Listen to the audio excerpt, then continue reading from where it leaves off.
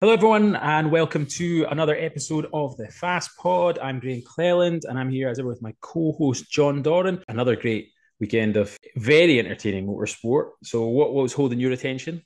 I suppose you have to start with Le Mans. It was the 100th one. And what a race they served up. They had everything you could possibly want from a race. Our last Fast Pod guest, Jeff Carter, he said to us it would make it absolutely great if you could have a shock result and Ferrari win. And what do they go and do? They go and win. First overall since 1965.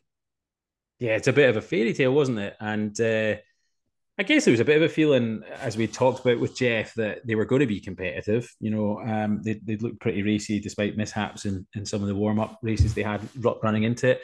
And they proved to be on the pace very, very quickly in the warm-ups for Le Mans itself during the week. But they didn't have it all their own way, did they? No, certainly not. I mean, all the hypercars showed a lot of promise, and they show that the way the series is going to develop over the next couple of years, I mean, it promises a hell of a lot for next year. It definitely was a good, first outing, if you want to call it that, for a reinvigorated top class at Le Mans. You know, more manufacturers. The cars all just looked fantastic, didn't they? In the hypercar class, all slightly different, but all really good looking. Yeah, but that's just the way that the design element that's been built into the regulations allows them to think outside the box. And they've all come at it in a different way, and it's actually working for a really exciting race. And there was so much drama, and there was so much happening throughout the race. And you had the world's top drivers there, and then it rained. And even people like us can take a little bit of comfort from the fact that they were really struggling in the rain. Yeah, it wasn't just a little bit of rain, was it? I mean, it was absolute chaos. It just, gone from pretty dry conditions to being torrential. And yeah, like you see, even the world's best drivers, driving cars with huge amounts of aero downforce were just sliding off like left, right, center, which I guess you don't want to see, do you? You don't want people's races spoiled by, completely extreme weather, but like that. But it certainly, as a spectacle, spiced the whole thing up, didn't it? No, it added to the team strategies as well. But you look at Le Mans, and it's known for the development into road cars. And you've had everything from lights to windscreen wipers tested through the years. You look at the diesel cars going into hybrid. And then we had the hydrogen cars were on show, the concepts. And you just wonder, maybe that is the race series, and maybe that is the way forward for road cars as well. There's been a lot of chatter about that around the WRC, which we'll maybe tackle later on. But yeah, rallying is debating, where does it go to stay relevant to manufacturers? And electric is probably not the way to go at rallying. It's too difficult for lots of reasons. We'll go into another point, but hydrogen has been touted just this past week, actually, as a possible option there too. So you're right, that could definitely be a way forward at Le Mans. And speaking of our previous guest, Jeff, he said that one of the things he really wanted out of the weekend was to speak to a legend like Valentino Rossi, who promptly went and won the Road to Le Mans race. We talked about how promising his debut had been at Brands Hatch, didn't we? Where he podiumed and, for him to go out and get another result like that. It'll be interesting to see if he continues to sort of build out his motorsport program. He's had rallying outings that we discussed before, but, maybe endurance racing is something that he's going to, start to really wind up to. And it'll be fascinating to see if he's as competitive going forward. Listen, that's a nice link because the other things that have been going on this week have been all about motorcycles too. So massive event, Isle of Man TET. It's right up there with Le Mans in terms of, in the motorcycling world being, a really, really unique event. It is unbelievable what these guys do. I mean, in terms of bravery, I don't think there's anything else matches it. There's records falling left, right, and center around, the average lap time around the course is north of 135 miles an hour. I mean, that's the average lap time. They're topping 200 miles an hour in some sections that are basically A-roads through villages. What commitment. I'm sure your Twitter feed was much the same as mine. It was just full of people taking clips of bikers going through at insane speed. Going slightly contrary, I saw a news element just before the meeting saying, so many people had died at the event. We know it's dangerous, but these riders know the risk. They know the course, they know the risk, they know the bikes, and they want to do it. And when you see the performances they put in, then you've got to give them the right to make that choice. Yeah, and as we see, motorsport is dangerous, as it says on the back of every ticket you buy to go even just to your local circuit, and unfortunately, even with the best safety measures in place, you can't completely sanitize motorsport, and sadly we've lost some fantastic competitors at all levels of motorsport in every different type of discipline in recent years. But yeah, the TT is just one of those things. Like you see, people sign up for it, but their commitment and what you see they can do with bikes and the way they handle them cannot be anything other than impressed by it, can you? And as I said, records dropped this week. It seemed to be a big step forward in performance. It is just a unique spectacle, isn't it? There is nothing else like it. Yeah, every race was worth watching. Every race. Yeah, it's a bucket list event. There's no doubt about it. So another superb event, albeit circuit based this time. The Italian GP out of Mugello. Wow, did they put on a show? They love their motorcycle racing in that part of the world. Mugello itself is a brilliant circuit to watch racing on, full stop, particularly motorcycle racing. And I just thought MotoGP pulled out all the stops. They put on a cracking show before the race even kicked off, and the action on track was superb. Although the Ducati dominated a bit and they seemed to have the edge on power, but behind that there was lots and lots of battling for places.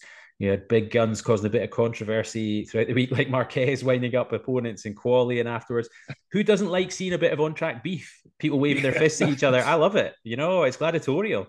And of course, he does all of that, and then he bins it quite early in the race. So, Marquez hasn't endeared himself to people, but I just think the whole package with MotoGP, I think it's a golden era. I genuinely do. I think it's a golden era.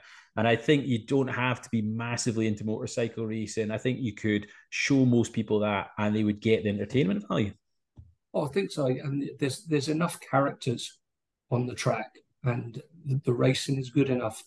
But it's one of those events where you could actually, you of course, you want to watch the whole thing, but you could actually join halfway through and still know exactly what's going on.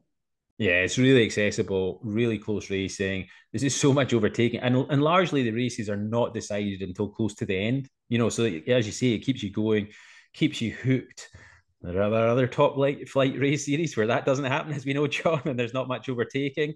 We'll get into that in a different episode. But yeah, MotoGP, I have to say, I think it's right up there just now. It's had periods in the past where it's not had that entertainment value, but I think it's in a great spot right now. You've certainly got to appreciate their skill levels, which leads us on to our guest, doesn't it? It does, yeah. We've got a cracking guest this week. So jumping to another form of motorsport completely. I talked a little bit about rallying WRC earlier on there. And we've got a top-level international rally co-driver. The name will be familiar to most people. So Australian origin, lives in America, competes all over the world. Rhianon Gelsomino. She sat with some really top drivers. And as you'll hear, she's co-driving for somebody who's a really interesting prospect. So we'll get her on and have a bit of a chat. Let's do it. Welcome to the Fast Pod. Thanks for joining us. How are you? Yeah, thanks for having me on. I'm great. We've been busy, so busy's always good. Where in the world are you right now? And tell the listeners what you've been up to recently. Right now, I'm actually in USA. You never know where I am. We live in Idaho, so out in the mountains, which is really cool. Alex and I actually got a little cottage that we've been renovating as a little Airbnb. So we're actually down here. I've got him painting outside at the moment. The glamour of an international co-driving superstar, eh? As if you weren't busy enough already. You've got side projects. Exactly. He's like, what do we have to do today? So yeah, home at the moment in USA, which is really nice for a change, because obviously we're really busy with our racing, mainly in America this year. Just come back from Oregon Trail Rally with young Lia Block, and then we had a co-driver course at Dirtfish, which we're aligned with now, where we trained 12 co-drivers on Saturday, Sunday. So it's been great. We've been busy, and we always say to people, if we're home, that's not good because we're not earning money. Yeah, and not doing something entertaining as well, I guess. So, I mean, just on that point, you were coaching. Just, I wonder if you could explain to people a little bit about what you do, because obviously you compete at a very high level yourself, but I know you do a lot of coaching, and it's something that you really enjoy. You just give people a feel for what that involves. So I was a PE teacher before I decided to take up the crazy sport of rally full time. So I love teaching. So once I started rallying professionally full time in 2010, I was finding that I was really missing teaching. So I spoke to Alex about the fact that could we start a program where we could train co-drivers and also train drivers in pace notes. So in the end of 2013, we decided to start our business Oz Rally Pro. And Oz Rally Pro has now trained over 500 people, all like in Australia, New Zealand, USA, Canada.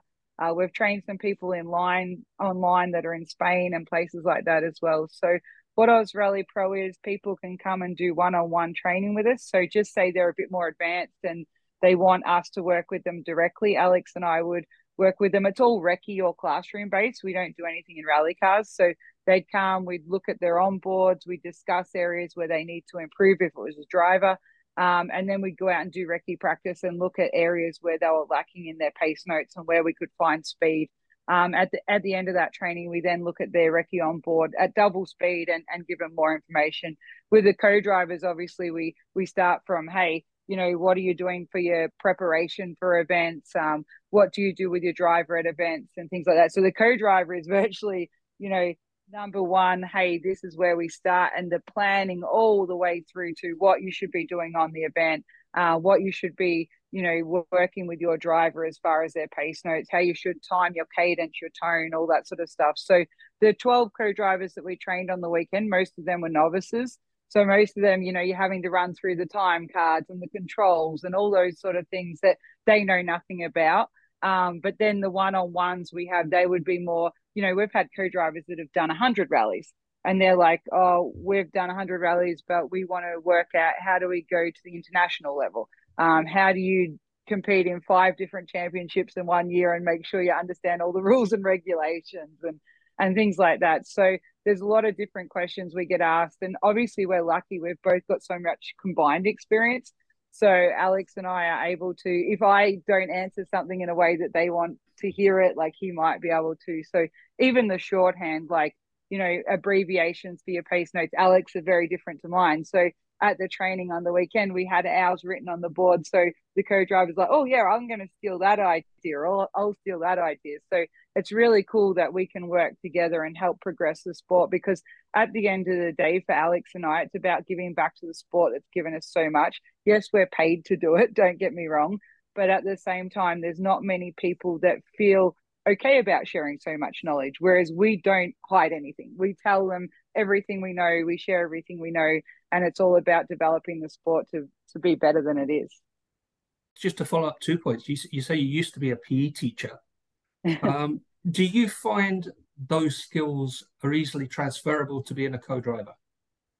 Yes, very much so. My background in sport, I love sport growing up. It was a big part of my life. I'm not sure if you have netball over there, but I think you do. So netball was something I participated at the state level, and it was something I really loved. And so with my PE teaching and what I learned from those days, even, you know, the logistics of planning lesson plans and all those sort of things, the multitasking of it, a kid's decided that they've lost basketball and they're going to go climb a fence over there and yell at you while you're trying to control another 25 kids over here. So obviously for me, multitasking is one of the biggest things that I come across in co-driving. You get to the end of the stage, you're having to get your time card back. You're trying to change your pace notes to your road book. Your driver's asking you which way do you turn at the junction. Like there's 5 things going on and your adrenaline's pumping because you've just finished the stage. I found teaching was very similar as far as that was concerned. And in all honesty, I had a real passion for teaching. So when I was deciding to take this up full time, I really struggled to not, you know, the fact that I would be teaching high school kids anymore, because I really loved it. So this has really given me back what I miss in my life with that teaching part, because growing up, I always told myself I wanted to give back in some way. Whatever I learned or my knowledge, I always wanted to be able to share it with people. So for me, it was an easy progression to become a teacher. And then when I was co-driving and everything started going really well for me, and I thought that I could do that full time, that was then the hard shift to decide whether I could actually quit teaching and take up a professional career in co-driving, which was obviously a bit of a change. You're actually well known for your preparation And that's the same thing for a PE teacher as well. How important do you think that is in the art of being a co-driver? Oh, I think preparation's key, in all honesty. There's a lot of people who come and train with us and then they fail after training with us. Things aren't going well and they'll contact us and I'm like, okay, can you send me the recce schedule you had? And they're like, well, I didn't really have time to do that. Oh, were you lost on? Oh, yeah, we got lost on recce. Then we didn't get to do this and that. Okay, well, when you trained with us, remember I explained that the recce schedule is really important because Alex and I, the detail of our recce schedule is we know where we will be every minute of the day on recce. You know, we break it down to, okay, we're going to average this on the stages. Our transits will average this. We're going to be here. So if for some reason we get a puncture out on recce, you know, and all of a sudden, hey, we were 15 minutes in front of our recce schedule. Now we're 5 minutes behind on our recce schedule, but we're okay because at the end of the day, we see that the stages close at 7, but we had 30 minutes up our sleeve. These little things take out a lot of people experience anxiety and things like that because they haven't planned or prepared well enough for the events. And then they come to me running up and saying, oh, this didn't work and that didn't work. And most of the time when I ask the question, they just haven't planned well enough. Even little things like I tell them, not only have a schedule for the event, but have a schedule for you and your driver. This is down to the 5 minutes, you know, we're going to be here at this time. We're going to be here at this time. The service crew is going to be here at this time. So, you know, little Lia Block, she gets a text message from me because it's easier when they're 16 to communicate that way. WhatsApp, everything. Exactly. Instagram message, Snapchat, whatever. Yeah. So she gets a message of breaking down, Lia, breakfast at this time. We're leaving the hotel at this time. We're going to be watching videos at this time. Everything is broken down for the whole day for her. When I was with Travis Pastrana, same thing. I break down every little part of the day so they always know. So if you're not organized like that, I feel like, I know it's a lot, but at the same time, if you're not setting yourself up for success, there will be failure. You know what I mean? And so when people are saying to me, oh, this happened or that happened, and I get frustrated because I'm like, hey, and I give them a comprehensive booklet. Like if they've trained with me, they have a 37-page booklet that tells them every single little step with every example. So they can just follow that booklet. You know, they can have it at the event and tick, I did this, tick, I did that.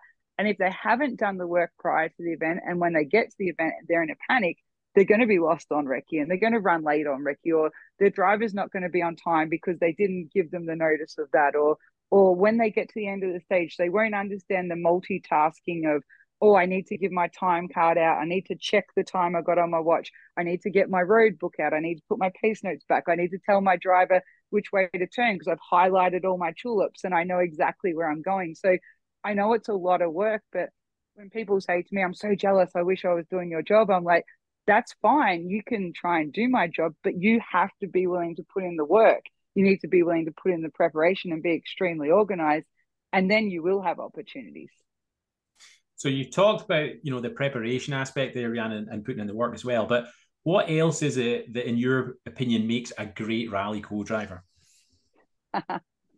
Well, it's interesting you asked that because I worked with Travis Pastrana the last 3 years. And Travis is a bit of a character, as you may know. And so me personally, I think one really important thing is to be able to remain calm under pressure. So, you know, you might roll and land on your wheels and you still need to be holding your pace notebook and then call the next notes. Or in Travis's case, we might be going towards trees and Travis is like, we're going to die. And so like, I'm like, really confidence inspiring stuff from the driver. Exactly. And so I'm sort of like trying to focus and keep calm and everything as he's just said that to me. And I'll get to the end of the stage, I'll be, hey, Trav, you know, like, can you just not tell me if you think we're going to die? Because I don't really want to know. And so that's really important. I say to people, if you don't think you can remain calm, it may not be the job for you, because a lot of females especially, and I'm not saying this in a bad way, but they can become very pitchy in their voice. And so they'll be calling the notes, and if they get scared and they're not calm, all of a sudden their voice is pitchy. And that pitchiness can then, it goes into the driver's ears, obviously, and the driver then starts to think, are they scared? And then they start to question themselves. So that's something really important. I think they need to be able to facilitate anything and everything. In rally, things go wrong all the time. So you may be stuck in a ditch and you're trying to work out if it's better to super rally or use whatever rules are in the championship. Or should we stay stuck? Should we get out? What time have we got? You know, you've got all these questions going on. Unfortunately, most drivers don't understand the rules that well. So you're the one having to make those decisions on the fly. Obviously, multitasking, like I spoke about before, organized, prepared. And I also think it's really important that they know how to give clear instructions. So I find that a lot of new co-drivers come to us and they're just making everything way too wordy. Oh, I explained this and then I said, just make it simple. You know what I mean? Make everything clear and simple, because as a co-driver, if you overcomplicate things, the service crew are going to be lost. The co-driver won't know what's going on. And even in your pace notes, if your driver is making things too wordy, you know, encourage them to make the pace notes simpler. If you don't need to say don't cut, just say don't. It's one simple word. If you don't need to say stay in, use in. Like, and even though I'm a co-driver, I encourage when I go to Travis, I'm like, hey, Travis, let's start minimalizing things so that then we don't have don't cut. We just have don't. If you hit cut last, you might cut. Why do we have to say stay in when it's in? You know, and Travis is like, oh, this is brilliant. You know what I mean? So we then started taking words out to make it clear and precise. And then what it means is the drivers can retain more, because you might have a corner where you do need 4 or 5 words, 6 words, 7 words, whatever. But if you take out these other words that don't matter, it really helps. So I think a co-driver can help in so many ways if they know what they're doing. You talked there about when you obviously Lia and Travis. Do you find it easier having somebody that's sort of higher profile and all the social media glare that goes with that, or is it just totally single-minded? When I go in Travis, I wasn't sure how it was going to be. I knew Travis throughout the years, but obviously someone with that status can have an ego, you know what I mean? Or they can be hard to deal with, or they won't listen. I was lucky when I got in Travis, he was all about, hey, Rhi, what can you teach me to make me better? He was honest. He's like, I crash a lot. I make a lot of mistakes. And I would love you with your knowledge from Oz Rally Pro and all the rallying you've done, because I've done double the rallies Travis has. He's like done 100 or something, and I've got 200 plus. So he was very good. There was no ego surrounding him or anything. He was very good in saying, make me better.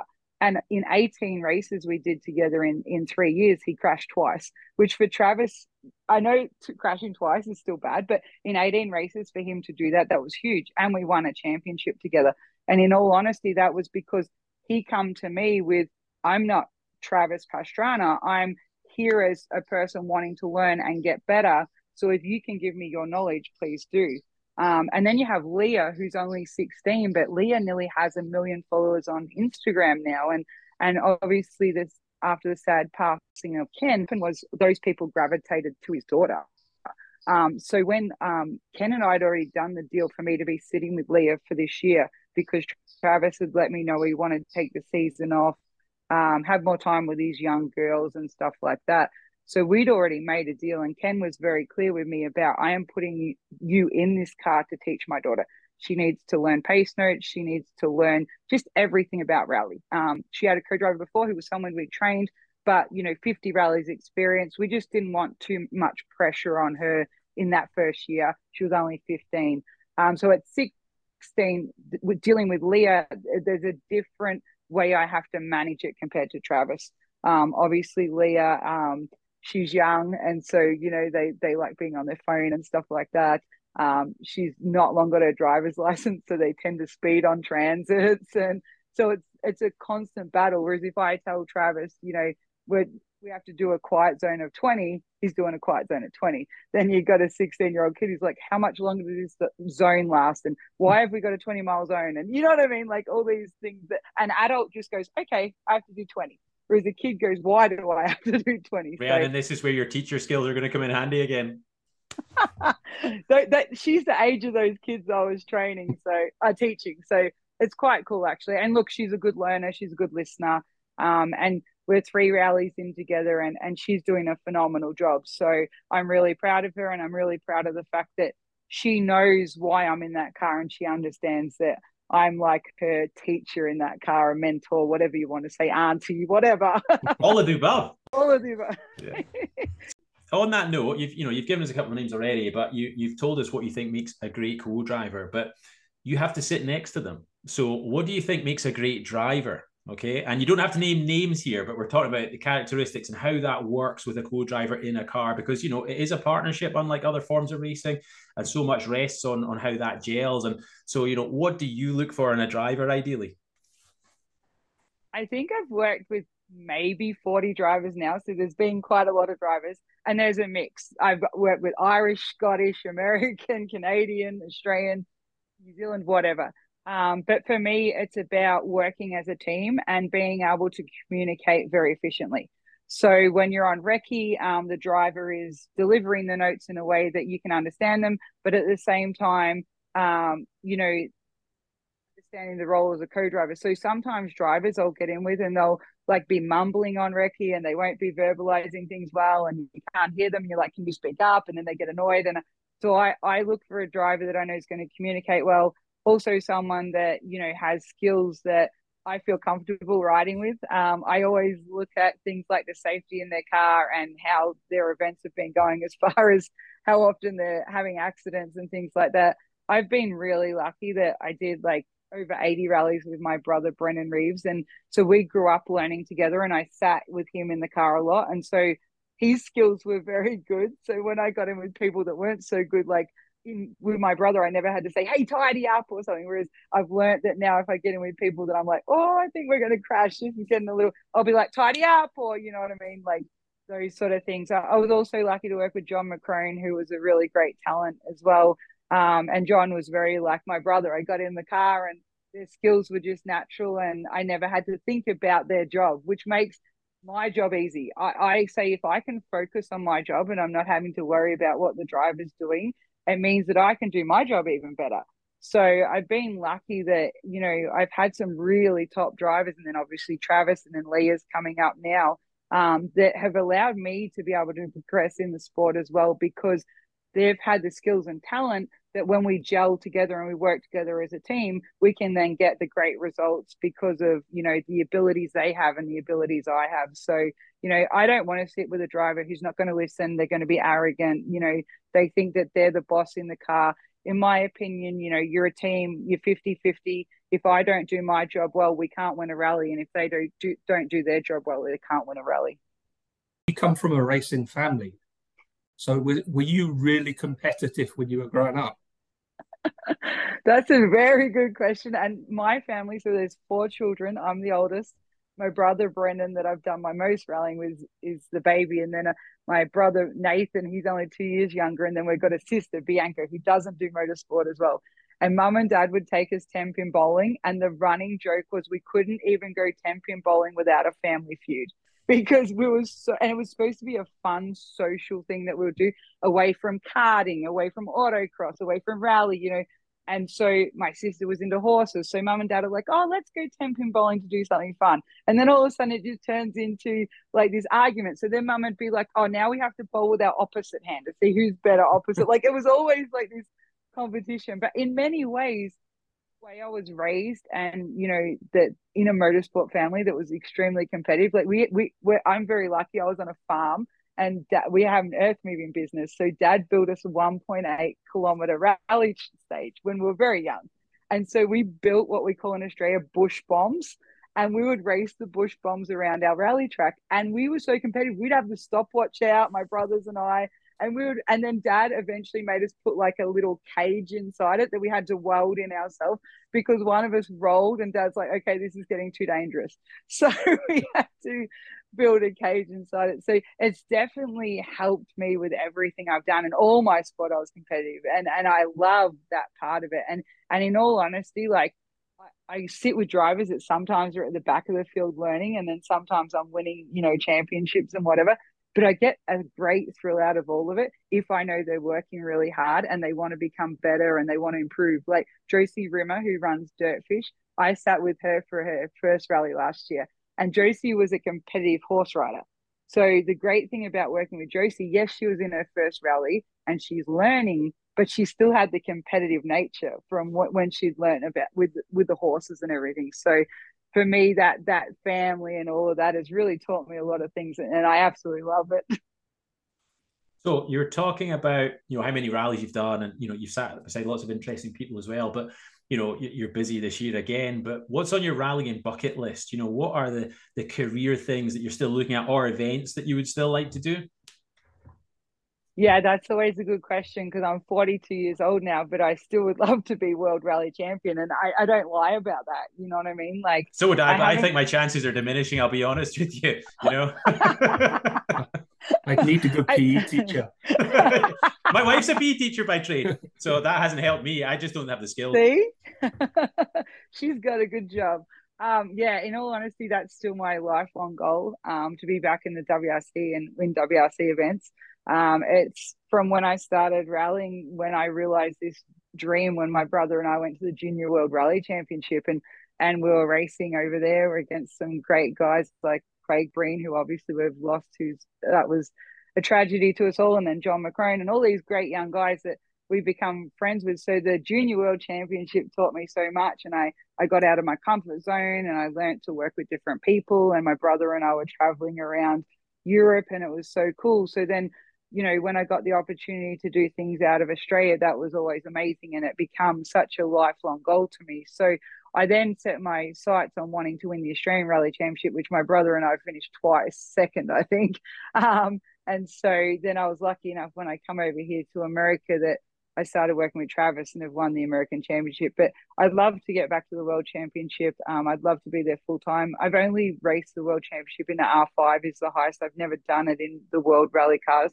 So that's obviously my dream and goal. But maybe Lia Block's going to come up through the ranks. I always say to people, I feel like it's really hard to just step into one of those roles. Like, I think if you've worked with someone right through their career from a younger age and you've been their co-driver and progressed with them, it's a lot easier because you've been there the whole time, rather than actually trying to step into a ride that might become available. And they have to be English speaking, because obviously I only speak Australian. so yeah, that's definitely something I'd still love to do. I saw an interview with you, and there was a message in there which probably doesn't count for Lia, but you were quoted as saying, like, your message to girls is take a risk, just don't tell mum about it till it's over. I must admit, I've been lucky. My mum has been very good. I think she would have preferred me to keep playing state league netball, because when I was playing state league netball, she'd come down to Melbourne and she watched me and she loved it. And then when my dad came up with this idea, I was like 23 or 4 years old. I wasn't thinking about co-driving. And my dad was like, you would make the perfect co-driver for Brendan. And I was like, I get car sick, Dad.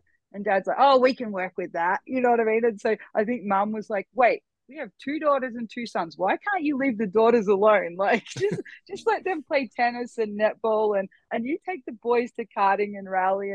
And then all of a sudden I was like, I guess I can try it. My competitive nature was like, yeah, let's do this. So I always joke and laugh, my mum has never held me back in any way, and she's been very supportive. But I know there's a lot of mums that they're like, I am not letting my little daughter do that. Like, that's so dangerous, especially someone like me who's been burnt and broken my legs and all sorts of things. I think sometimes mum's like, oh, surely she'll retire from it now. And I'm like, okay, I'm better get back in the car, So encouraging young girls is something.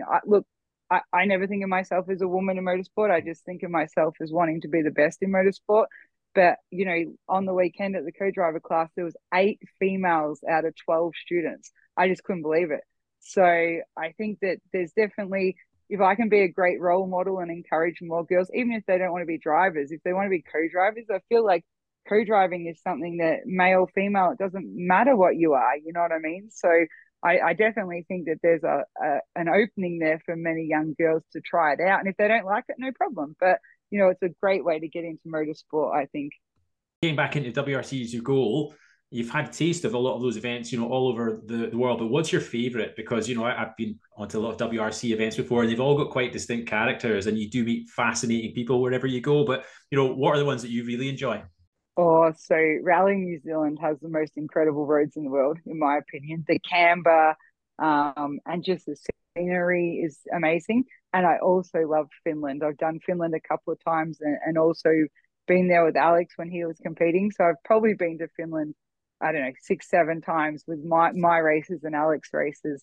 I love Finland, the people, you know, the experience of the way that they do things over there. Rally is such a huge sport in Finland. I remember my poor grandma, she come over, we ran a Brennan Reeves Supporters Club tour, and our grandma decided she was coming over from Australia, and she gets to Service Park and she was like, so when I was spectating, there was men and they were just urinating right next to me and they weren't wearing any clothing, she says. And we said to my grandma, we want you not to come to Finland. Yeah. So I think it's really cool. I love doing the Scottish Rally Championship because to go do something like that, even though I only did 4 rounds, I didn't do the full championship. I hadn't been to Scotland before. So I got to see a new part of the world that I hadn't been. When I did Circuit of Ireland, I got to see the Irish roads and the countryside. So I think it's really hard to pinpoint my favorite rally. I know my favorite roads are definitely New Zealand just because of the way they're structured, but then the culture and the experiences that I've learned along the way is definitely, you know, even I haven't done a rally in Switzerland, but driving through Switzerland to get to the ferry that we had to catch from Genoa to Sardinia or whatever we did, my brother and I, driving through there was incredible. So I think for a little country girl from Australia, rally has definitely delivered me more than I could have ever imagined. I've got one last quick question here. It might be the most controversial of all, Rhianon.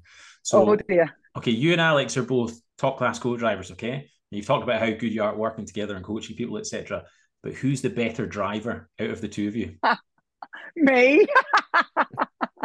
I actually grew up racing because I did some karting and I had a little Datsun 1600, which I did autocross in. And then I got a Subaru GC8, then I got a Subaru RS, which is non-turbo. So I did a lot of driving before my family decided I was going to be a co-driver. Whereas Alex drives the Italian way from Sicily, and it's a little bit more dangerous than me. So I definitely say that I'm the better driver. If we go karting, we always have a good race, so that's always fun. But we'll just keep that one secret. We'll have to make sure he doesn't listen. Thanks very much for your time, and it's just fascinating to get that insight into, you know, what it takes, you know, to compete at the top level as a co-driver. Both, you know, your insight into how you approach it as well, but how you actually pass that on to the next generation as well. So, yeah, best of luck for the rest of the season, and thanks for coming on the Fast Pod. Thanks for having me on, guys. It was really enjoyable, and if you ever want me on again, just let me know. Or Alex, I can ask him for you too.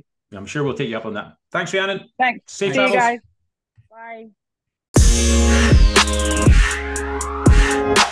What an interesting chat that was. And there's so many people that say, oh, she lives the life, she drives with, you know, with people like Travis Pastrana and all that. But you have to say she really puts in the work. You know, when you listen to the amount of preparation she puts into things. I've been fortunate passive cross professionally with Rhianon in the past, and I just was really impressed with her straight away. And she's so focused, you know. She grafts outside of the car, both pre-event, on event, you know, and post-event as well. But also, you know, she is just pleasant with it. You know, she does that rare thing of actually, you know, being really hardworking, very, very skilled at what she does, and also being a really positive atmosphere in the service park. And that is why she sits beside such good people. And that's why she'd be so good for Lia. Yeah, and she's got, as she talked about, that coaching skill set, hasn't she? This is one of the things that we've always tried to get out of interviews on this podcast is how do they do what they do? She talked a lot about her PE background, you know, and you can see how that would give her that ability to deliver constructive criticism to the drivers that she sits beside, as well as being good at her own job too. I wish I'd had a PE teacher that was as enthusiastic and fun as her. That's right. But you know, I think she's a top-class competitor, and you can just see the way that she has that winner mindset, don't you? You know, that she leaves no stone unturned. It's fascinating what her and Alex do with their co-driver academy, and, you know, how many people have been through that and have gone on to be successful with them. But, you know, once you've met somebody like that and you've seen them in action, you know, they've got that little bit of X factor, but it's the skill of being able to pass on their experience. Not everybody has that. There's lots of competitors that have got the talent out there and have got no ability to communicate it. But I think Rhianon has that in spades. And she obviously honed it back at home, when she talks about the competition between her brothers. It helps, obviously, that she sort of comes from the really, competitive background and a sporting family as well. But yeah, she's built a phenomenal career. I'm sure she's still going to have lots of exciting things to do. I'll tell you another little thing that's fascinating as well is just her ability to communicate that through social media as well. Anybody, and I recommend that people go follow her on socials, but she's great at lifting the curtain and giving an insight into the way she does that prep too. She's genuinely trying to pass it on, totally open book, the way she goes about her. But, that all takes time as well, John. It's a total commitment to the career. And she's made sacrifices, as she talked about, to get there. But that is what you need to do if you're going to compete at the top level of motorsport and have a long career. And at some point in the future, I'm sure we'll twist her arm like she promised us and get her significant other on as well, because Alex is somebody who I've crossed paths with in the WRC too, and is very, very skilled at what he does, even if Rhianon is clearly a faster driver, as she told us. Well, he might want to argue that point. We'll see.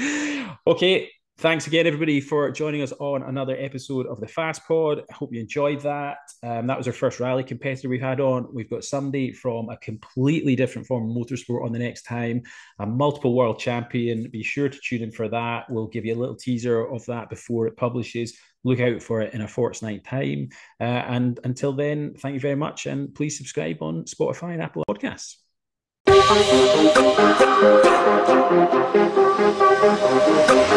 Huh.